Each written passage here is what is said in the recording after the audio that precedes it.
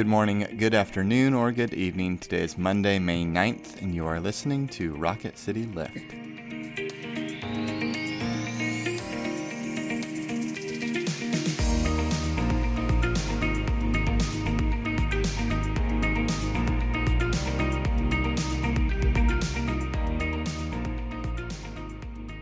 Hi everyone, welcome to Rocket City Lift. I'm Tara Bulger. And I'm Brett Goodeman. And we come to you 3 times a week and try to bring a bit of a spiritual lift to your day.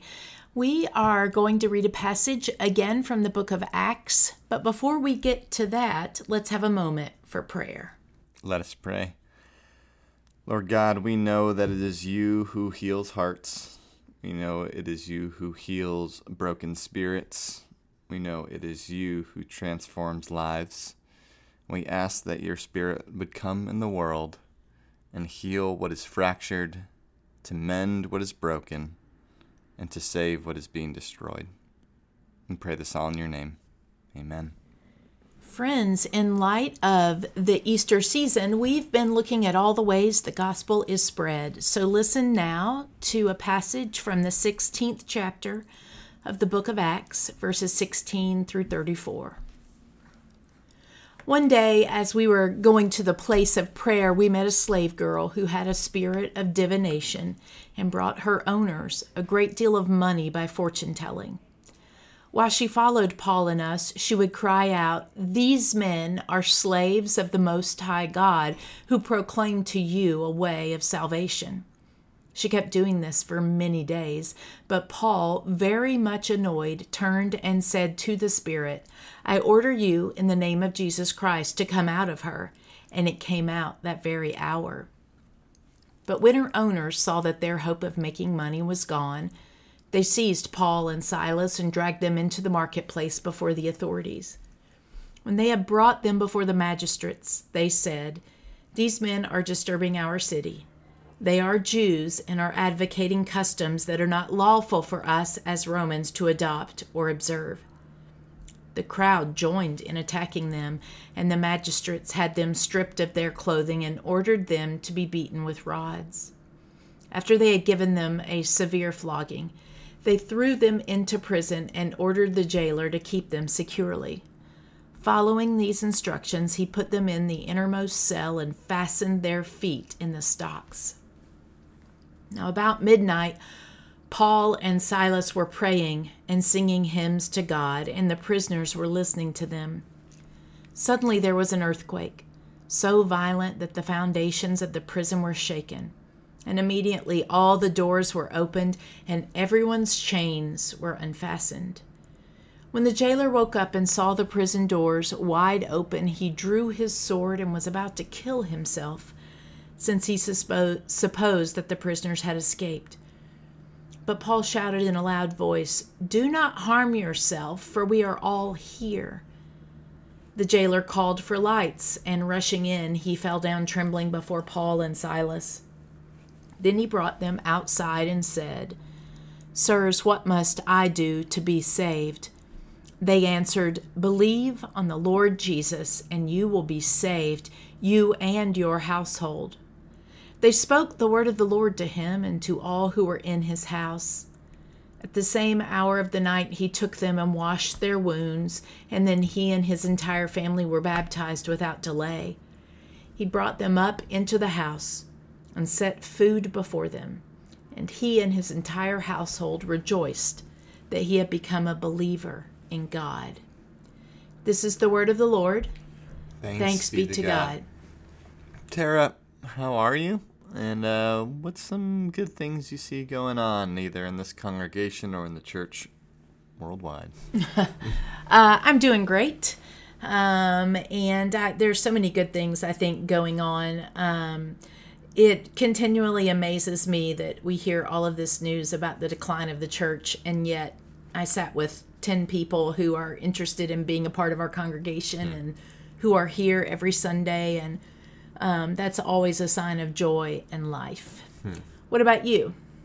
Yeah, I think, it's fun checking in with friends across the country who are in different contexts and who are in different churches and are working in different ways. And I think it's just always a joy to hear about how, pretty much the reason I chose to receive the call of ministry was seeing how all these different churches work out how to serve God in their individual contexts within their local community. And so, like, hearing what my parents' church is doing in Tucson with immigrants, or hearing what a church in Indianapolis is doing within their community, it just brings me joy that each church is like reaching out to their specific people in a specific way, and I just love that. Mm-hmm. Me too.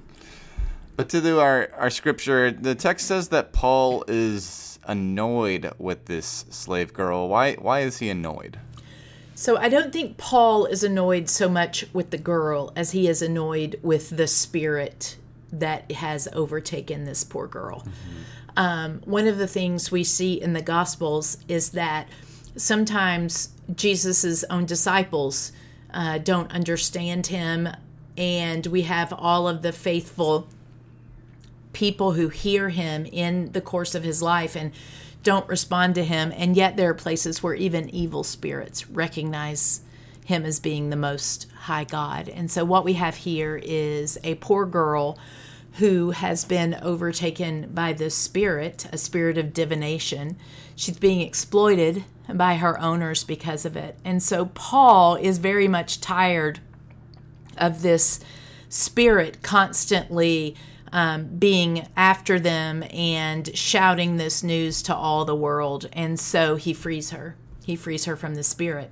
Now, you would think that would be a celebration. Yes, to be freed from this spirit that has kind of taken over your whole body. But instead, what we quickly realize is that her owners aren't glad because they've been using her for money. And so what's interesting is that they bring them in front of the magistrates, and it isn't that they don't say, they have prevented us from making more money. They basically accuse them of being rebels, right? They're disturbing our city. They are advocating customs that are not lawful as Romans. They make it into a political charge when really it's an economic one. Mm-hmm. But a political charge will get you jailed, whereas the other might not. Mm-hmm. What do you hear about this poor slave girl and her owners? Yeah, I was really interested. I think it's kind of a funny phrase to read about, but Paul, who is very much annoyed. I'm like, oh yeah, me and Paul got a lot going on together because I feel that. But it seemed just interesting to me. I looked up that word. It actually only occurs twice in the New Testament, and both are in Acts. And which word is that? The word for annoyed.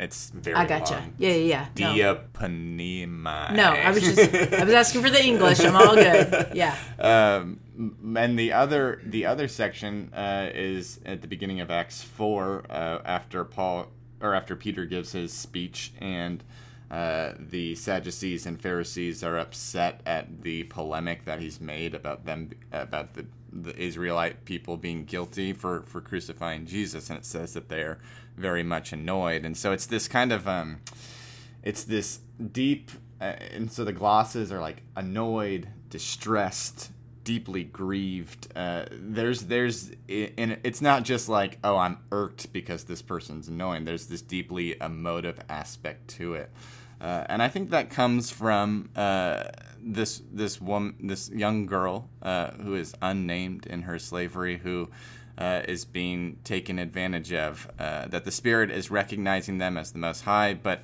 there's this interesting connection, I think, of these men are slaves of the Most High God. Now, throughout the New Testament, we hear Paul and Peter write about us being servants and slaves of Jesus Christ. But I think that, slavery in servanthood and things like that, there's this constant double edge and ownership that happens. And I think that Paul is